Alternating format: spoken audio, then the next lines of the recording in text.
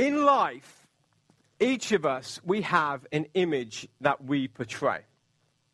And how many of you, when you were at high school, you kind of knew people who had or portrayed certain images?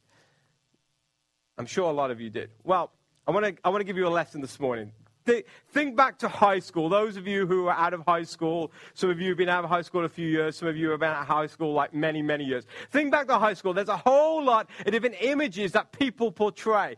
Now, there's something on the internet called the Urban Dictionary. And I wouldn't recommend going on the Urban Dictionary very often because it's not the nicest thing in the world. But there's some pretty good things. So I found all these stereotypes of the Urban Dictionary and all these images, high school images. And so these are just some of them this morning, and you may know people or you may remember being one of these people. So there's a group of people who call themselves preppy, and preppy people, they're really known really to be a little shallow in their opinions of others. They love to wear Hollister or Abercrombie, and so you can always tell those. So if you go by the mall and you go by Hollister, then the people going in there, they're more preppy. The Urban Dictionary actually says that these are rich, spoiled kids that aren't snobs. And so I don't know kind of what the difference is there, rich, spoiled kids that aren't snobs. But that's what it says. So those are the preppy people. Then you have the teeny boppers. Now, the teeny boppers are preteen girls.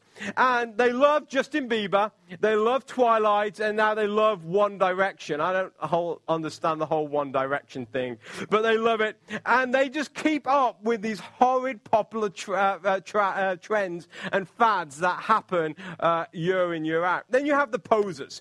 And the posers copy the popular cliches. They would fit into anything at all as long as it's like the in thing to have right now. Then you have the skaters. And the skaters, you can always tell the skaters, the Urban Dictionary says that they are usually reckless. And they got their skateboards, and they're going around, and they're probably growing their hair a little long. They got the skate shirts on, and they're probably wearing some Vans shoes as well. They're the skaters. And then the Urban Dictionary said that there is an image, and I didn't know whether to mention this one or not, but I thought, it's pretty true. There's people, they call themselves ghetto. And I'm like, I don't know why anyone would want to call themselves ghetto, but they call themselves ghetto. And it says that they are loud and annoying, and they have an undeserved sense of entitlement. Why anybody would want to be that, I have no idea. They normally wear shorts that come down to their ankles. And they're the ghetto people. Then you have the jocks and the cheerleaders. The jocks and the cheerleaders. They are the envy of many high school students. They get what they want, and they often mingle with the preppy people. Then there's a few more. Then there's the nerds. The nerds. How many of you are nerds here this morning? Wow, I'm like, we've got a church full of nerds. Well, the nerds are the most picked on cliche because everybody else is jealous of their intelligence. And I'll be honest, the nerds rule the world. Did you know that? I mean, you just have to look at the most richest people in the world. They're like the nerds. Then you have the geeks. And the geeks are a little different from the nerds. The geeks aren't always as smart. They may come across as a nerd, but when you start listening to them, they're really not that smart. And they love Japanese animation, and they love to play video games day after day after day after day, and their skin is so white because they haven't seen sunlight for like 6 months.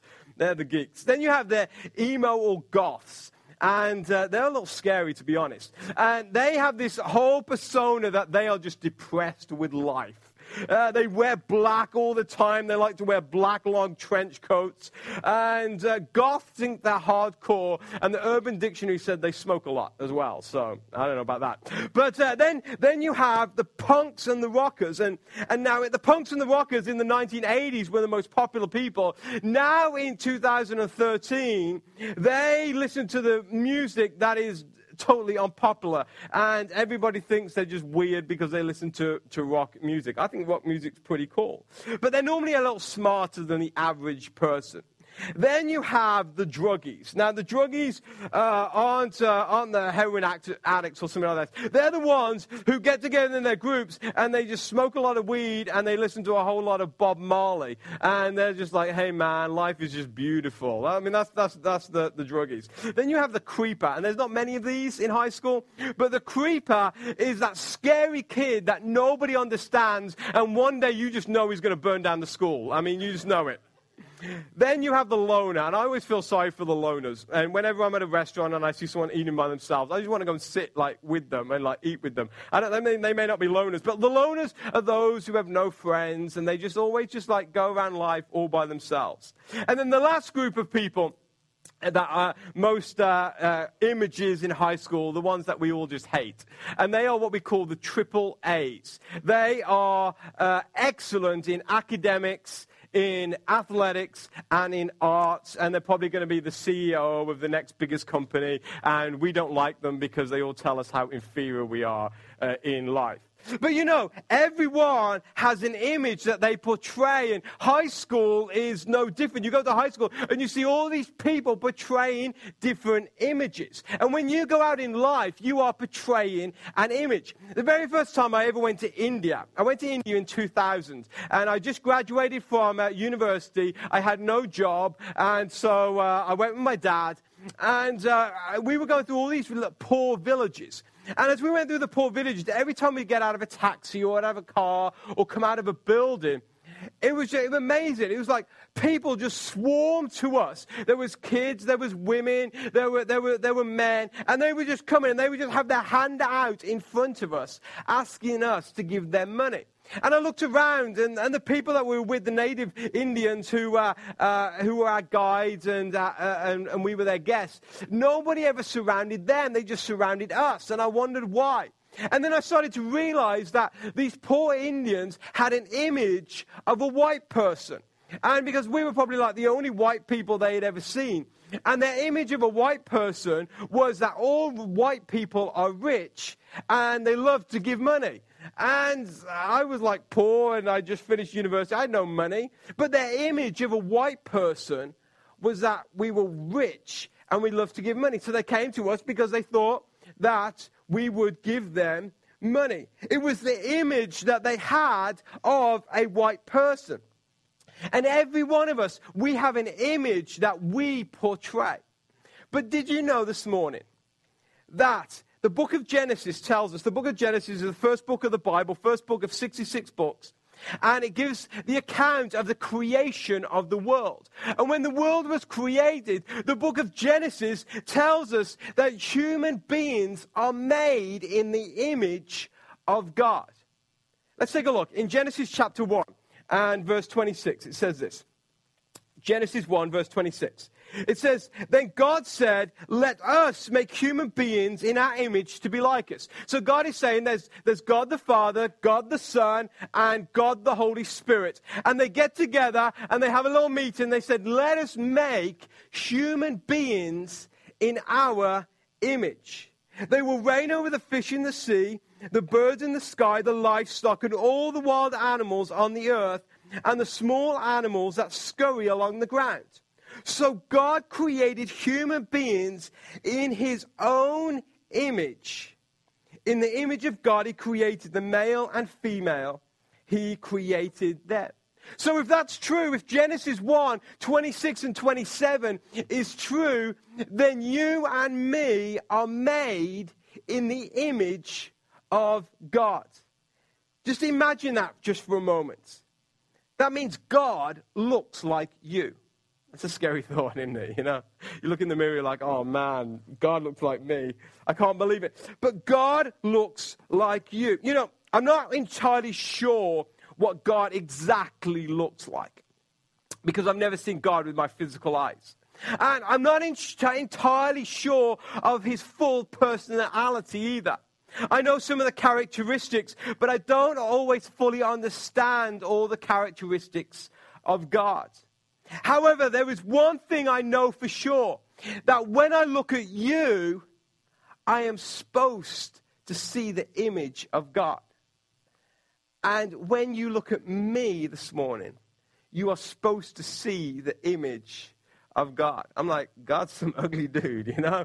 But honestly, if you look at me, you're supposed to see the image of God. So if you are made in the image of God, then when other people see you or meet you, do they see God? Are they seeing God when they see you? You see, when I read my Bible, and I read the stories and the parables, and I see the miracles and all the things that went on, that go on in the 66 books of this Bible. It appears to me that anyone who has seen God, anyone who has heard God, anyone who has experienced God has always been attracted to God. You know, if someone has seen God, they don't say, nah, I don't want any of this. When I read the Bible and I see history, and there's the stories throughout history, anyone who has seen God or experienced God, they are drawn to God. There is something about God that is inviting. People are drawn to Him. For God is attractive to other people. And just like a bug in the summer months, where at night when you put a light on, the bugs are just drawn to the light. We too should be drawn, or we are drawn to God when we see God, when we hear God, and when we experience God as well. So that means if you are made in the image of God, then shouldn't people be drawn to you? Shouldn't people be attracted to you? Shouldn't you be inviting to other people? If God is, and you're made in the image of God, then shouldn't people be attracted to you? I think the problem for many of us is this, is that we live our lives, and we can even live a lifetime, and not one person can see the image of God through us. It's because we're not inviting to others. We stop looking as God looks. We stop sounding as God sounds, and giving to others as God gives. And people can't see the image of God through us. You know, when I was younger, my brother and myself, we shared a bathroom. And it was weird. We had like a bathroom and where the toilet was, and then like you had to go down the hallway to like wash your hands. It was kind of weird. But it was like this tiny little like stall almost. And on the back of the door, my parents had given me when I was younger a poster. And it was a poster of all the kings and queens of England since William the Conqueror. And William the Conqueror came from France, and he conquered England in 1066. And from that time on, he was like the first major king of England. And from that time on, we've all had kings and queens in England. So we had this poster full of these kings and queens of England.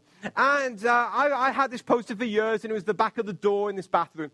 And I'll be honest, I can name William the Conqueror, who was the first king. I can name maybe like Richard I, John I, because that was like Robin Hood that time, Henry VIII, Elizabeth I, because there was a movie about her, and then like Elizabeth II, the current one. There was probably about 50 or 60 kings and queens since that. I don't know the kings and queens of England very well, and I'm a bad Brit, I tell you. But my brother, 5 years old, every time he would go to the bathroom, he would read every single king and queen. And there was like a picture next to each of them. And at the age of 5, he could recite in order every king and queen of England. And all you had to do was show him the picture of the king or queen, and he would tell you exactly which king or queen that was.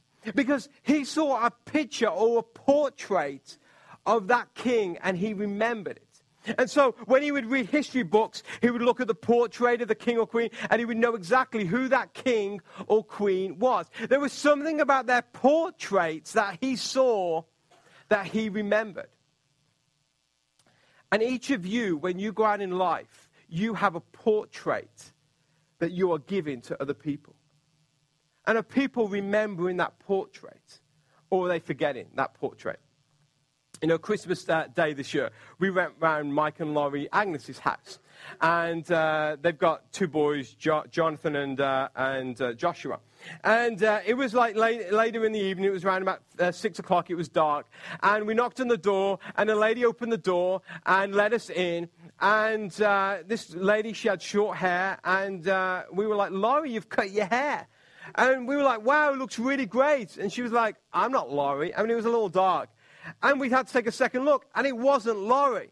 Actually, it was Laurie's identical twin sister. I did not know she had identical twin sisters. But when I saw her, I immediately thought it was Laurie. And then as I watched them through the evening, I said to John, I'm like, man, it's like you've got two mothers. He was like, yeah, tell me about it. Because their mannerisms and their nature was exactly the same. Because their image was the same as each other. And I confused her for Laurie. And when people see you, are they seeing a portrait of God? Are they seeing the image of God? When people see you, do they remember God? Are they drawn to God?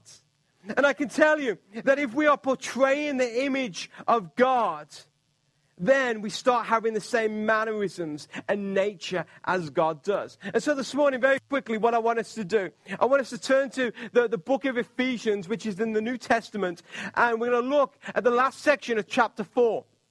And in there, it gives us a portrait of exactly what it means to be in the image of God. And I want to ask you this morning, are you in the image of God? There was a guy called the Apostle Paul who wrote a letter to a church in the city of Ephesus, and he called it Ephesians. And he gave us insight into exactly what it means to be walking and living in the image of God. And so I want to ask you two questions this morning. The first question is, do you have insight? And then the second question is, do you have a glow? Because I believe that God is a God that has insight, and God is a God that has a glow about it. So in Ephesians chapter 4, starting at verse 17, let's take a look and see what it says. It says, with the Lord's authority I say this, live no longer as the Gentiles do, for they are hopelessly confused. Their minds are full of darkness. They wander far from the life God gives them. They have closed their minds and hardened their hearts against him.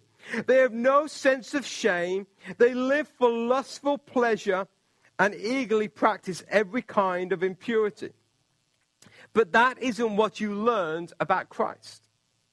So if you're a believer of Jesus Christ, you didn't learn that. It says, since we have heard about Jesus and have learned the truth that comes from him, throw off your old sinful nature and your former ways of life, which is corrupted by lust and deception. Instead, let the Spirit renew your thoughts and attitudes. Put on your new nature, created to be like God, truly righteous and holy. So here the writer is saying that you are now, if you're a believer of Jesus Christ, then there's this old nature that you had. It's like a snake that has like old skin. And it's time to take that old nature off. Put on a new nature that is now created in the image of God. You know, I love to go to New York City. Love it. And if I could live in New York City, I would live in New York City. But I've always said I would only live in New York City if I had money, because I wouldn't want to live in the Bronx or Queens or anything. I want to live right in Manhattan. But I love going to New York City. And I try when I go to New York City, I don't know, maybe insecurities, I don't know, whatever. But I always try to make sure I don't look like a tourist. So I don't like to have a backpack on. I don't like to have a big map out or anything like that. I mean, you just get like swamped by like these guys trying to sell you bus tours. So I always try to make sure I look a little like a New Yorker, until I open my mouth, that is. But one thing that happens almost every time when I go to New York is we'll be on the subway and we're about to catch a train, and somebody will come up to me and ask me how to get on a certain train to get to a certain place. And trying to fit in and be like a New Yorker.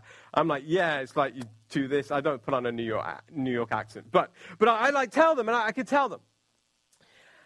There's something about the New York subway that I know that a lot of tourists don't know. And that is because I've spent time reading the map. Like my wife, she has no idea how to get from one place to another. And so she always follows me wherever I go. But it's amazing, every single time somebody asks me for direction. And the reason is because I know the system. Because I've studied the maps, and I make sure I know the map of the subway system before I actually start. And there's something, when you look in the subway, next time you go to New York, you can see those who are just desperately confused. They have no idea what these letters and what these numbers and what these colors mean. And then you look at somebody who knows the system, and there is a confidence about them. They have insight. They know exactly which way they're going. Someone who is confused will look around and they will try to find someone who looks like they think they know what's going on. And they will ask them because they are confused. There is something attractive about someone who has insight. The reality is I really don't know anything about the New York subway, but I just give up that persona. But if you are confused about life, then who do you go to ask? Do you ask someone who is equally confused about life, and together you might be able to work something else? Or do you go to someone who is confident and knows the way to go, and you ask them for direction in life? You'll always go to the person who knows the way, who knows the system. And the person who portrays the image of God, Ephesians chapter 4 tells us that they are not confused about life, but they understand how the system works. And this is exactly how Christ would have us live. He wants us to understand the system so that we don't get confused. You know, we'll never have all the answers to everything in life. Nobody has all the answers to everything in life. But we can understand the root meaning to answer every question. Someone may come to you and they may have questions about life. And honestly, you don't know the answer. But if you are living in the life that Jesus has given you, if you put on that new nature, if you are living in the image of God, then you know the root meaning behind the answers to those questions. And life can be very blurry at times, but we should never be confused. You see, insight is inviting to other people just as God has insight and people are attracted to God. Have you noticed when people don't know what to do with life, they start to pray to God?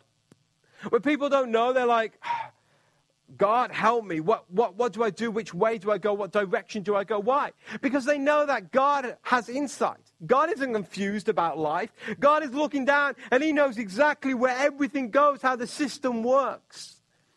And if you are made in the image of God, then you should be someone who portrays that you have insight and you're not confused about life. You say, well, how do I gain insight? The reality is you gain insight by the words and the stories and the principles and the parables and the songs that are found in this book. This book gives insight into life. And if you're not reading your Bible, then I encourage you, read your Bible every day. You don't have to read chapters upon chapters. Just read a little bit. If you're not reading anything at all, just read a couple of verses a day. There's some great apps out there for your phones, or go on the computer, and there's some great websites that will give you some just direction. But I encourage you, read every day. Because it's through reading the Word of God, through reading the principles and the stories and the songs and the letters in this book, that you'll start to gain insight into life. And then you'll be more like the image of God. Do you have insight? The second question I want to ask you this morning is, do you have a glow? Do you have a glow? I'm not talking about a radiated glow, you know, you've just been too close to a nuclear power station and you've got glowing, or you've just, you know, had a new Saint-Tropez tan and like you're glowing and everyone's like, wow, you're orange. I'm not talking about that kind of glow. I'm talking about a glow with your personality, with the characteristics that you live by. Let's take a look. Ephesians chapter 4, verse 25, it says this. It says, stop telling lies Let us tell our neighbors the truth, for we are all parts of the same body. And don't let sin by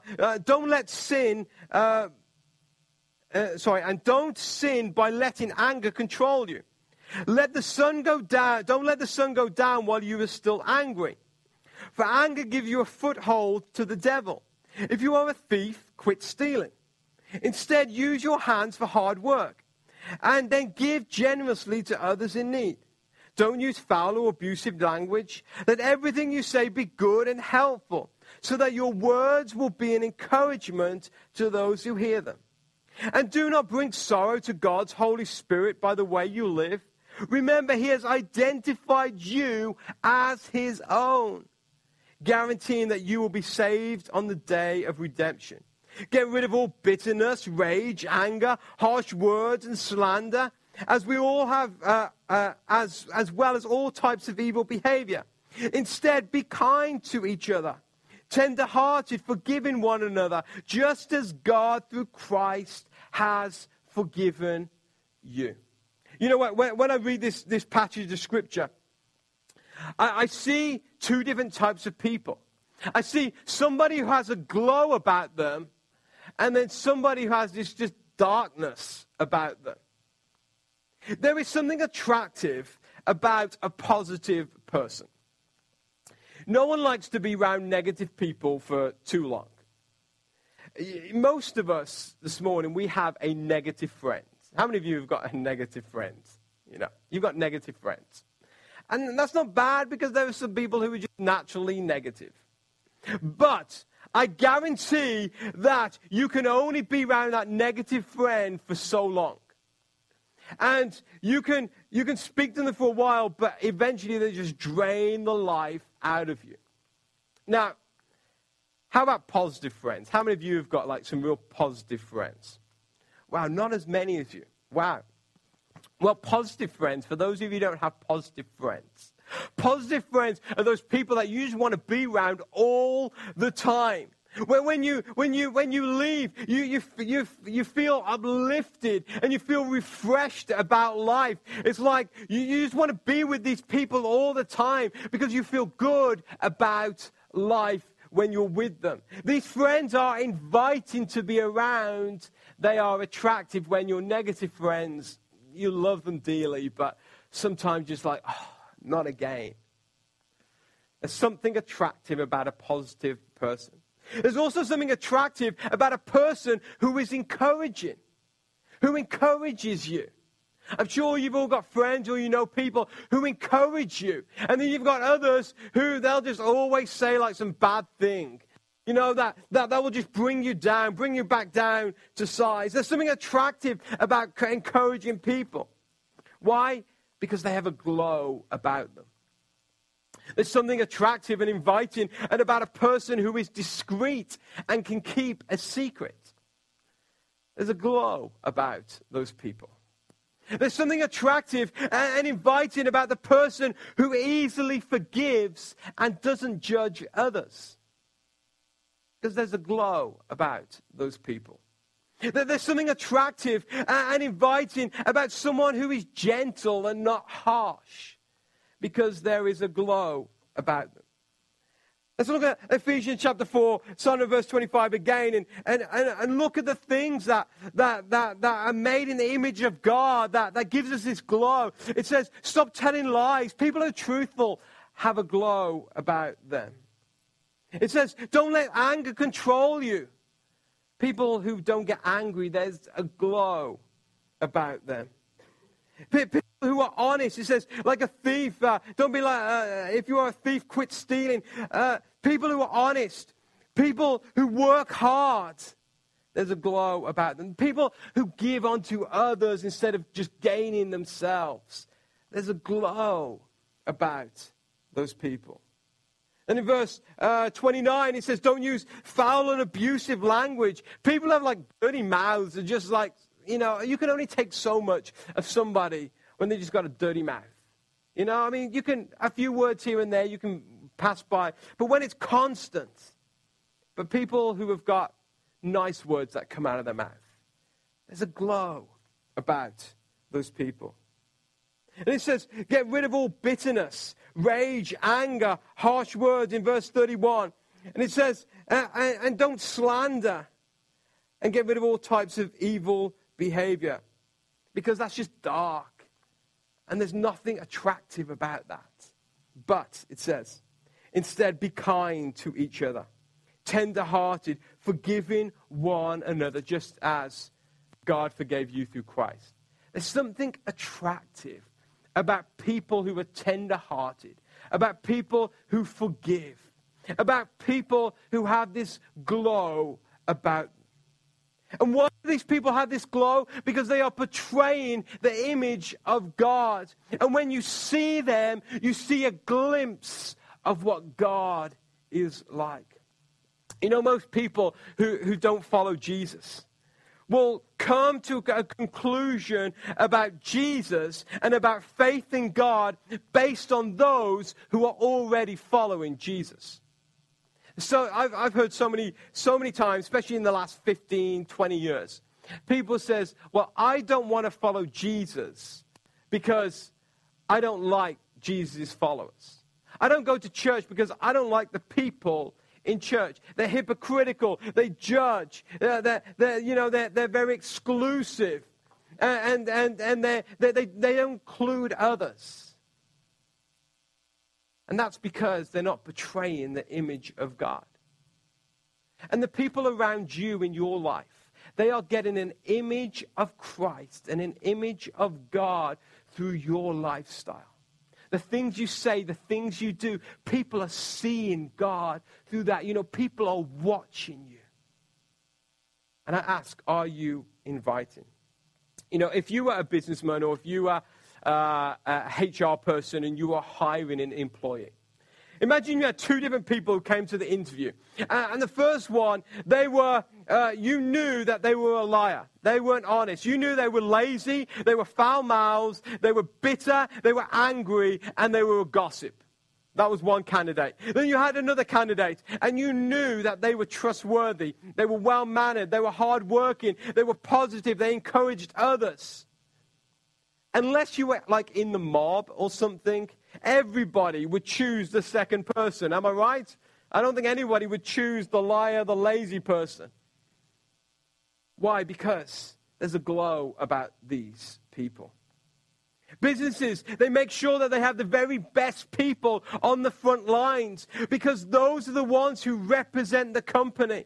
And they want to give the best impression of the company. How many of you have ever called a company and you've got like some secretary on the other line and you just know that they are not interested in your call, they're chewing some gum, and you just get a bad impression. I remember the first time I called my wife's work. She works in Baltimore City at a school, and they're just a little different down there than what we are in Harford County, you know? Takes all sorts in life. But I remember the first time I ever called, I spoke to a lady, and I know her now, she's a nice lady, but I got the worst impression of that school I could ever imagine. I could not understand her. She couldn't understand me. I don't think she could understand anybody. But it was the worst impression.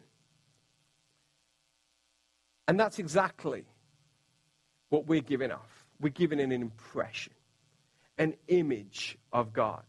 Why? Because you are actually created in the image of God. And when other people see you, do they see a glow? You know, there are some Christians who you just want to like stand outside a church and wave around so everybody could see because they are just incredible people.